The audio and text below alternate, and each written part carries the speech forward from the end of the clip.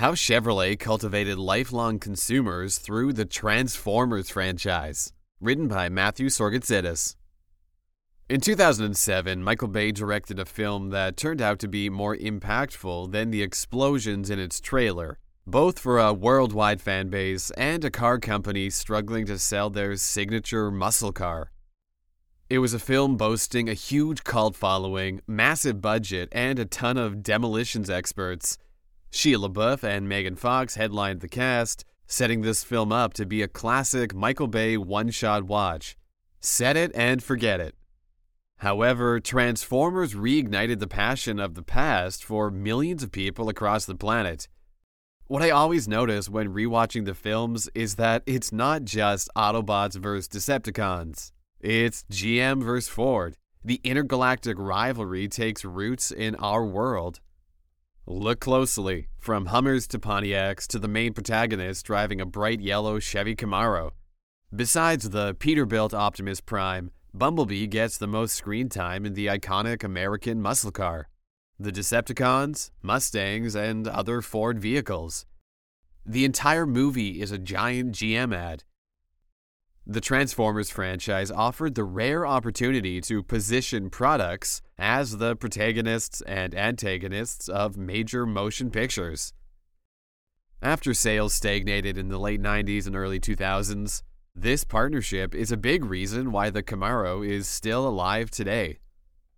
The fall and rise of the Camaro. From 1995 to 2003, sales of the Camaro had been in steady decline in the U.S. After subpar performance, there were only just over 41,000 Camaros on the market in 2002. GM subsequently stopped production of the vehicle altogether in 2003, allowing their market share to be devoured by their competition. However, GM began redesigning the Camaro in 2006, perfect timing to be considered for the major casting call the Transformers franchise was about to put out. It also didn't hurt that Michael Bay had a close relationship with GM. Bay convinced the car company to let him cast the new generation of the Camaro as Bumblebee, Sam Heineke's, Shia LaBeouf's Autobot ally. But this concept car wasn't going to be available to the general public until 2 years after the film came out. Instead, the film incorporated an original 1977 Camaro to pay homage to the roots of the American muscle car. Battered and bruised in rust and scratches, it looked nothing like the modern designs GM was primed to release. But the film went on to earn nearly $710 million worldwide and launch a new franchise for both Paramount and Hasbro. In turn, GM saw interest in the Camaro skyrocket. The numbers in a nutshell. Since the first Transformers film was released in 2007, the franchise has grossed $1.325 billion domestically and $3.778 billion worldwide. This popularity has also positively translated to interest in the Chevy Camaro. In 2009, 2 years after the release of Transformers, the Generation 5 Camaro dropped and sold 60,000 models. GM would go on to make some more savvy moves, announcing the Transformers Special Edition Camaro package in 2009 to be released in 2010. That campaign saw another 80,000 Camaros sold by the end of the calendar year. Interest in the car was seen not only in dealerships and theaters, but in the toy aisle, where the Camaro was available as more than 150 different types of toys. Ed Welbom, VP of GM Global Design, talks about this impact. Being a part of the Transformers franchise is an incredible way to showcase the design work of which GM is capable. The Global Series gets our cutting-edge designs in front of more potential customers than we could through traditional methods. But Transformers did more than increase sales of the Camaro in the short term. It provided the opportunity for GM to cultivate lifelong consumers. Selling Camaros out of the gate is great, but the real gold lies in conditioning a large group of people to associate Camaros and other GM vehicles with their childhood heroes. Building lifelong consumers of Camaros. Think about it like this. You are 12 years old and go to see the debut of Transformers in 2007. You love the film and become a fan of the franchise. 6 films and several billion dollars later, it's 2017, and you're thinking about cars you want to buy. You've transitioned from playing with a Bumblebee toy in the driveway to wanting to drive a Bumblebee Camaro to pick up your date at the movies.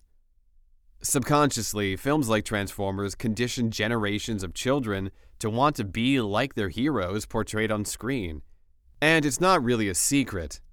Tim Mahoney, Chief Marketing Officer Global at Chevrolet, says, "In all the Transformers films, Chevrolet vehicles get to play the heroes. These movies have helped us get our vehicles in front of a younger audience around the world." In a more targeted effort, Chevrolet released a Super Bowl ad called Whisper 3 months before the release of Transformers: Age of Extinction. It depicts a young boy watching the trailer for the new film on an iPad. A brand new Chevy Camaro pulls up to the driveway, and the boy is visibly excited. He walks up to the front of the Camaro and whispers, "Bumblebee, is that you?" It's quite a cute and wholesome moment on screen. But this is the exact scenario depicted above, and a powerful example of building that lifelong trust with a brand. For a generation of fans, Bumblebee will always be a Chevy Camaro in their mind. That will translate in sales of the Camaro, especially yellow ones, for a long time. Bumblebee is one of the most effective displays of influencer marketing we've ever seen on screen. In a normal world, actors are cast to play protagonists and antagonists in films. But this project allowed GM and Chevrolet to position their product as the star of the show. Move over, Marlboro Man. The amount of exposure and brand equity gained with a combination like this trumps any type of influencer marketing impact seen in the past with alcohol or tobacco. Social and mass media has empowered Transformers and Chevy to distribute their narrative around the world. The numbers don't lie. Still, the reach of a decade-long campaign like this is hard to quantify and will likely reap rewards for decades to come.